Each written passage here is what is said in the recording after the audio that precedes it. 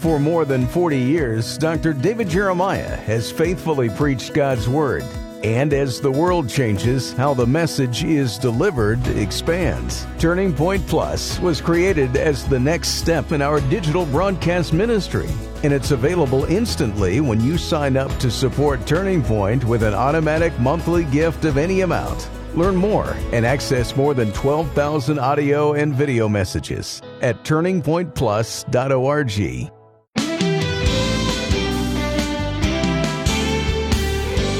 Your relationship with God has a direct bearing on your relationships with people.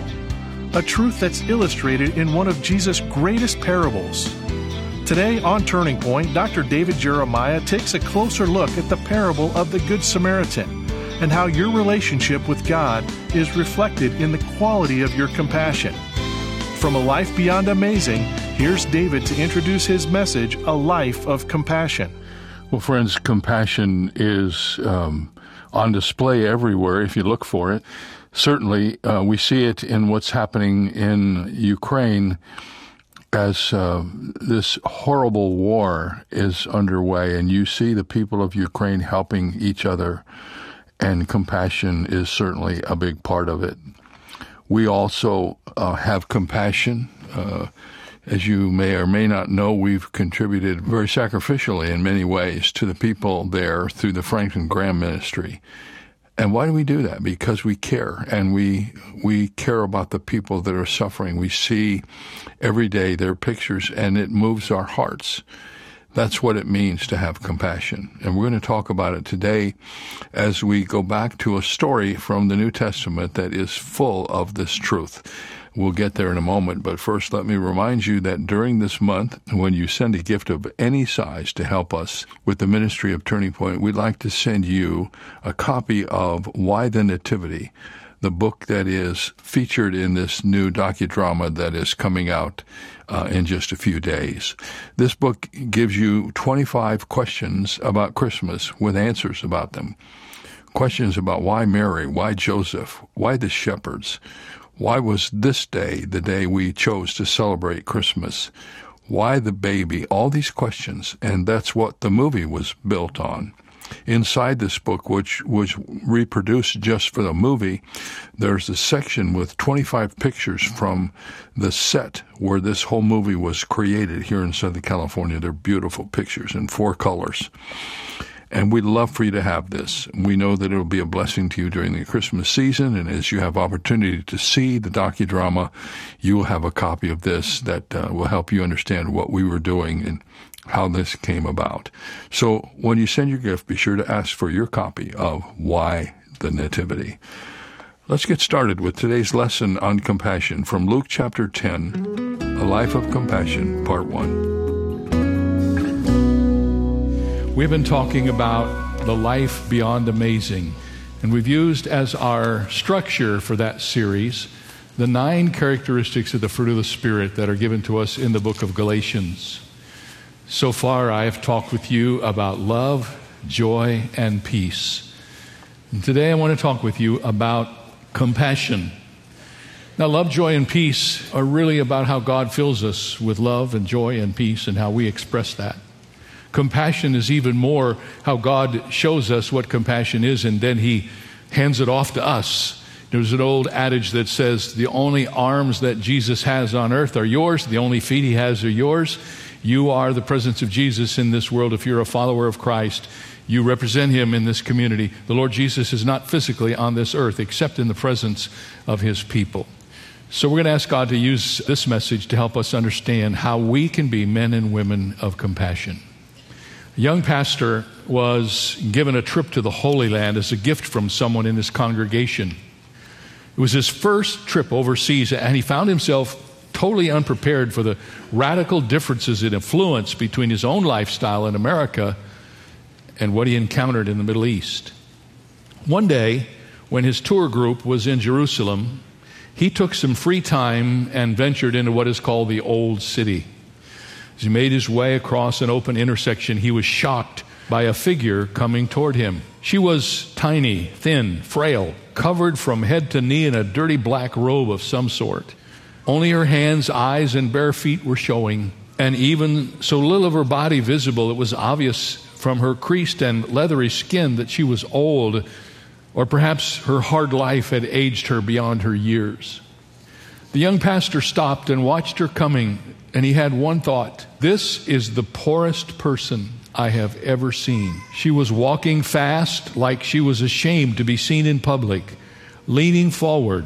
Her eyes were on the ground. She clutched her robe tightly about her. Her bare feet were just barely touching the street as she moved quietly past. The man turned to watch her.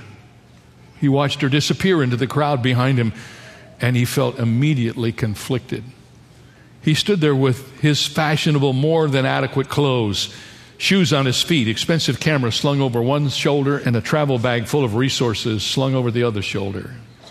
He had just allowed the poorest, most pitiful person he'd ever seen in his life to go by him like she was a piece of video footage on the evening news. This poor woman walked by so close to him that he could have reached out and touched her, but he didn't, and she was gone. So he prayed. He prayed, Lord, if you will let me see that woman again, I will help her. Please let my path cross hers again before I leave this place.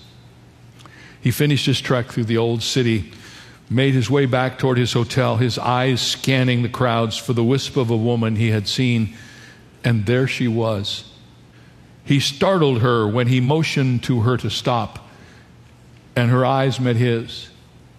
He didn't know any Hebrew or Arabic and couldn't imagine that she knew any English, so he just held out his hand and he said, Jesus. She took the money he offered her and began nodding and making murmuring sounds. Her eyes were smiling at the corners, and she disappeared again into her limited world. Would that man ever again see this woman? No. Would he have any way to know whether the money that he gave her was used for a good purpose? No. Did any of that matter to him at that moment? No. Should it have mattered? No. What mattered was that he, a well-fed, healthily blessed by God person, had just come in contact with a desperately poor woman who looked as if she was starving. She had what appeared to be abundant needs, and he had the ability to meet those needs at least for a few days. So he did what mattered at the moment. He had compassion on someone God had brought across his path. Compassion is often about the moment, isn't it? It's about what I have in my hand: money, talent, organization, encouragement, or even a shoulder to cry on that will meet another person's need. Compassion is about those times in our lives when God intends us, you and me, to be the healer, the helper, and the hero in somebody else's life. Never has that been demonstrated or taught better than in the story we have in the New Testament called the Good Samaritan. Most people believe that the two greatest stories Jesus told were the story of the prodigal son and the story of the Good Samaritan. Interestingly enough, both of these stories are found in the book of Luke and not in any of the other Gospels. And I believe the story of the Good Samaritan is the greatest story ever told on the subject of compassion. In this story, perhaps more than in any other story in the Bible, you see how your relationship with God affects your relationship with other people. In all of these previous messages on love, joy, and peace, I have kind of followed the pattern of telling you the biblical story up front, and then at the end, giving you some go-to steps. How do you do this? How do we put this in? But the story of the Good Samaritan and the practical aspects of it are so intertwined that you can't tell one without the other. So we're going to go through this story together, and I'm going to teach the passage and the application of the passage all at the same time. I just want to give you a little upfront notice so you understand that.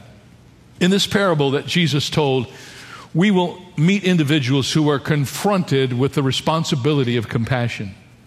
And how they respond to their opportunity to be compassionate, it will inform us about our strengths and our weaknesses and our potential either to engage or to avoid. From this story, we are going to learn the meaning of compassion, what it is and what it is not. Let's start with a few what it is nots. First of all, compassion is not academic. Luke 10:25, we read, "And behold, a certain lawyer stood up and tested Jesus, saying, 'Teacher, what shall I do to inherit eternal life?' And he said to him, 'What is written in the law? What is your reading of it?'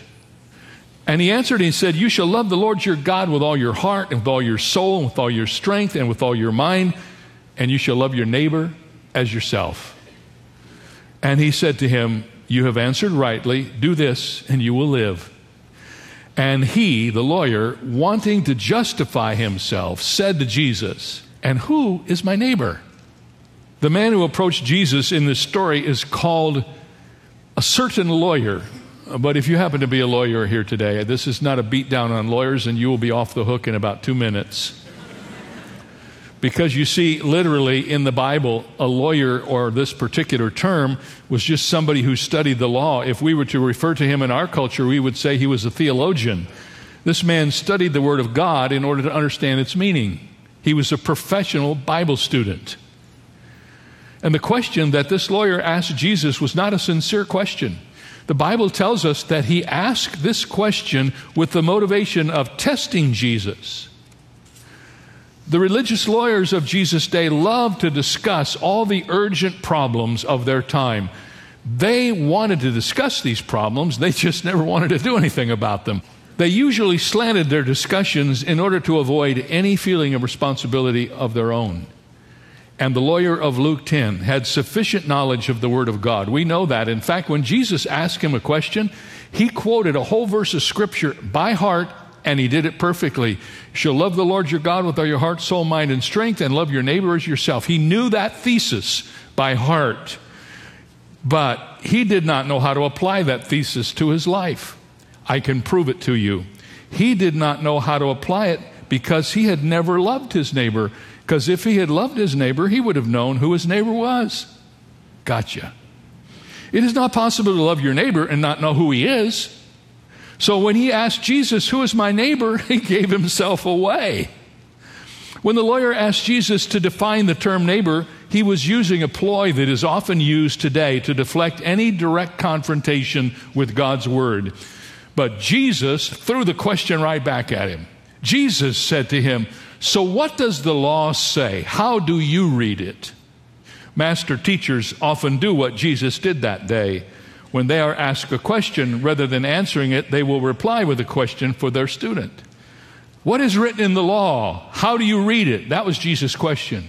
He was probing, but it was also technical. The technical question would have been well known by the lawyer.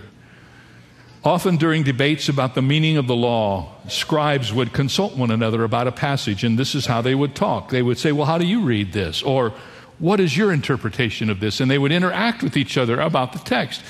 Something that happens often in our small groups where we open the Word of God and we're studying and we're asking each other the questions about the text.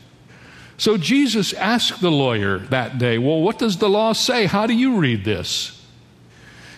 And Jesus refused to let this attorney define the concept of neighbor in his very tight, clean discussion. He chose rather, Jesus did, to define the term neighbor in a world of murder and blood. He told the lawyer a story that he would never forget. Who is your neighbor? Jesus could have answered that question with a simple statement, but instead he told a story that has become one of the most beloved stories of all time. Like the lawyers of his day, if we are not careful, we can become students of compassion. We can read about it. We can enjoy the stories that are published about it. We can applaud those we know who practice it. We can even get vicarious blessings from listening to people talk about how they have energized compassion in their life. But we didn't do it. They did it. And we have no right to take joy in our own hearts as if we did it. If they did it, we become arm's length with compassion because we know about it, we study it, we listen to it, we observe it. But Jesus wants us to take that one step further and be involved in it. I remember reading about a Christian leader who was invited to speak at a large, affluent church. It was a gathering of women who came together in that church. And before he spoke, the woman who was leading the meeting relayed an urgent financial need from one of the church's missionaries. She asked the speaker if he would lead the group in prayer for God to supply the need. And he came to the podium and shocked them by saying he would not. He would not lead the group in the requested prayer. But he would do something else. He would contribute all the money he had in his pockets to meet the need if all the women in the group would do the same. This is a courageous pastor. If when that money was collected and counted, funds were still lacking, he'd be happy to lead in prayer for what simply needed to be done next. You can guess what happened. When the money was collected, there was more than enough to meet the missionaries' emergency need. Here was a group that wanted to talk about compassion and even wanted to pray about it, but they found a pastor who understood what it means to be compassionate, and he began the process, and look what happened. Let me just remind you again that compassion is not academic. It is not something that you study. Number two, compassion is not abstract. Read verse 30 with me. Then Jesus answered and said, a certain man went down from Jerusalem to Jericho, and he fell among thieves who stripped him of his clothing and wounded him and departed, leaving him half dead. The story reports the kind of thing that often happened on the road. This was a road notoriously dangerous for travelers. And the road was filled with narrow defiles and short curves and places where people could hide behind rocks. And it was an excellent place for those who wanted to rob the travelers who came across that road. Jesus refused to allow the lawyer to deal with compassion in the abstract. Jesus showed him the mutilated body of the traveler by the side of the road, and he asked him again, who is your neighbor? And Jesus will not allow us to be abstract about the identity of our neighbors either. Haddon Robinson, one of my teachers in seminary, said, a neighbor is anyone who is in need, whose need you have the possibility of relieving. Doesn't have to be the neighbor on your street, not the neighbor in your church, not somebody you even know by name. Your neighbor is anybody who is in need, whose need you are capable of making better. So compassion's not academic and it's not abstract. Let me tell you, thirdly, it's not afraid. Verse 31 says that a priest came down the road, a certain priest, it says. And when he saw this man, he passed by on the other side. Now, that's like walking down the sidewalk on one side and you see somebody laying in the sidewalk, obviously in great distress, and you go across the street and walk by on the other side of the street until you're past where this person is, and then you come back and get on the side where you want to be. Jesus begins this part of the story by saying that by chance this certain priest came down the road. Now, the priest that traveled down the road that day was probably one of the 12,000 priests who were living in Jericho at that time. You see, the temple was built now, and it was such a huge place. They needed so many priests to do the worship work in the temple that you will read in the Old Testament, they divided all the priests into 24 different teams, and each team of priests was allowed to serve in the temple proper for 2 weeks every year. And Jesus said that this priest passed by the wounded man. In fact, he passed by on the other side. Why did he do that? Because he was afraid. He was afraid of what he might find. There was no way that he could tell for sure if this man were dead. But neither could he afford to find out, because if he had come to the man and touched him and discovered that he was dead, he would have been ceremonially unclean for 7 days.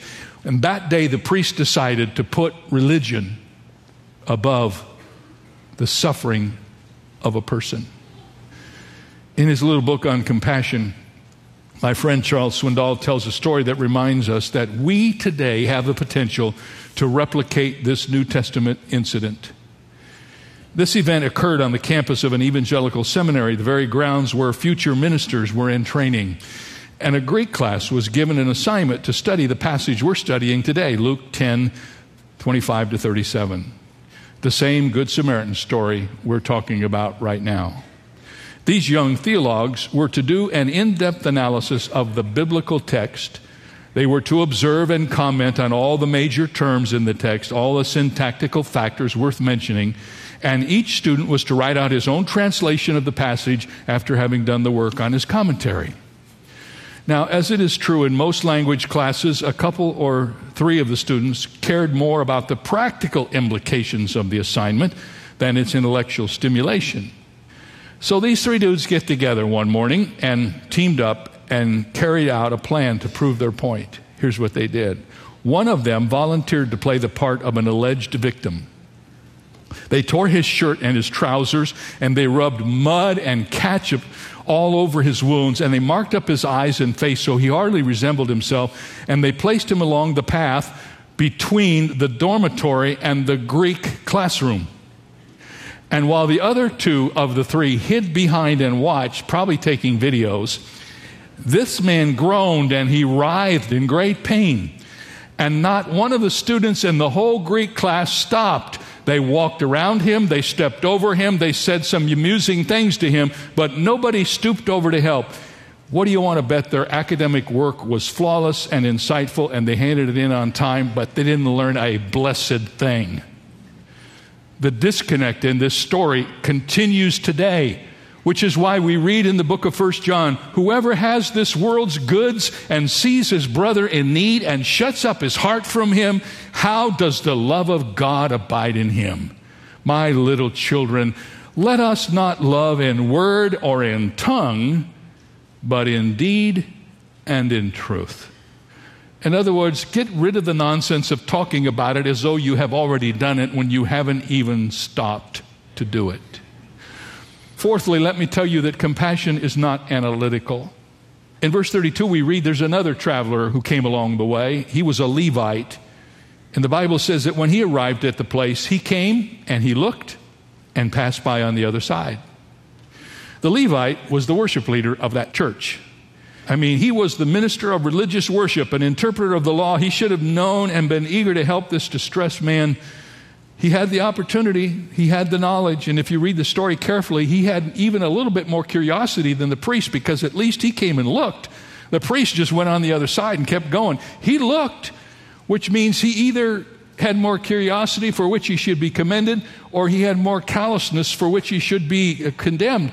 Because the priest didn't see how bad it was. Obviously, the Levite saw how bad it was, and he still went by.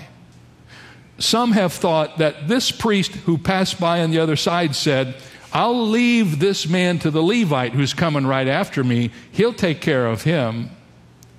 And the Levite thought, since the priest passed him by, it must not be a good case for him to take either, so he passed by. In other words, the priest didn't serve because of the Levite, and the Levite didn't serve because of the priest. They were both calculating and analyzing and trying to figure out who should do what with this guy. And all the while, this poor man who was beaten and bruised is lying there dying. Both the priest and the Levite illustrate this fact. Listen to me carefully. Religious work does not make the worker religious.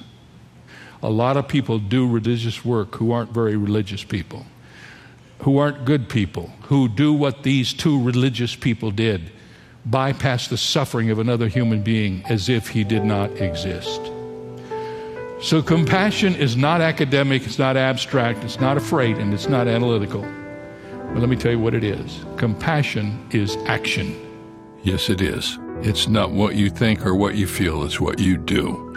And that will be the focus of our attention tomorrow when we continue our study of this particular quality in A Life Beyond Amazing. Wednesday and Thursday, we're going to talk about a life of generosity. And then on Friday and Monday, we'll talk about a life of integrity. This series goes up to Thanksgiving, and then we'll take some time off and come back and finish up the series, get ready for Christmas. That's kind of where we're going, and I hope that you will be with us throughout every day.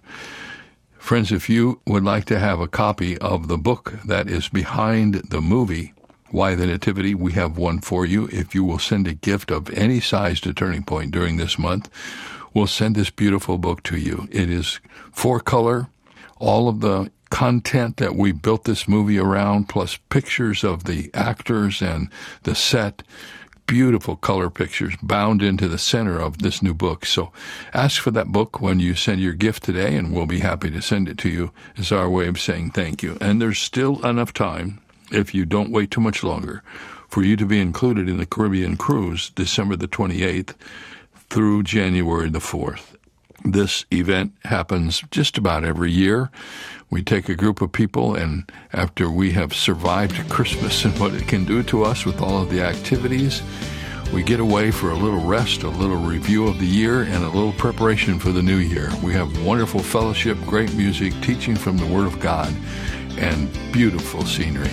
I hope you can try to go with us. Many have signed up already. You be among that group. We'll see you next time. For more information on Dr. Jeremiah's series, A Life Beyond Amazing, please visit our website. There you'll also find 2 free ways to help you stay connected: our monthly magazine, Turning Points, and our daily email devotional. Sign up today at davidjeremiah.ca/radio. That's davidjeremiah.ca/radio. Or call us at 800-946-4300. Fill your Christmas with meaning and joy by asking for your copy of David's book and new docudrama DVD, Why the Nativity, sure to become a Christmas classic. Each is available for your gift of any amount. You can also purchase the Jeremiah Study Bible in the English Standard, New International, and New King James versions, available in your choice of cover options. Get the details when you visit our website, davidjeremiah.ca/radio.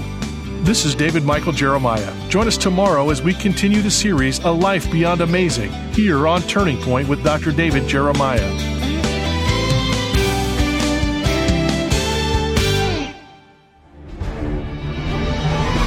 Take the young ones in your life on an unforgettable journey that will get them excited about the Word of God with the Airship Genesis Kids Study Bible. Then continue the adventure with monthly audio adventures on airshipgenesis.com. Plus, download the Airship Genesis mobile game, where kids will travel back in time to the life of Jesus. Blast off with the young one in your life at airshipgenesis.com.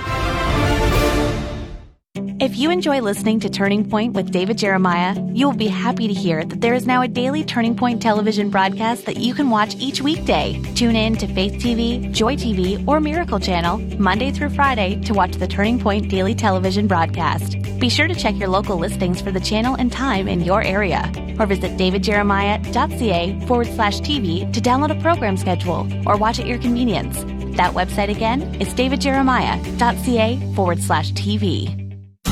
I know little about the art of sailing a boat in the ocean, but a very simple African proverb suddenly made me realize that sailing is like most of life. The proverb says, "Smooth seas do not make skillful sailors." How would a sailor ever become a master at sailing if the seas were always smooth? It's interesting that the prophet Ezekiel makes a reference to skillful sailors as wise men. Just so, we become wise in navigating through life by experiencing stormy circumstances. We only grow to maturity when we are challenged to overcome obstacles. That is the true meaning of biblical wisdom. And this is David Jeremiah encouraging you to get on the road to new life. Discover God's ways to acquire wisdom on Route 66. Route 66, driving the word home. Log on to Route66Life.com. Start your journey home today.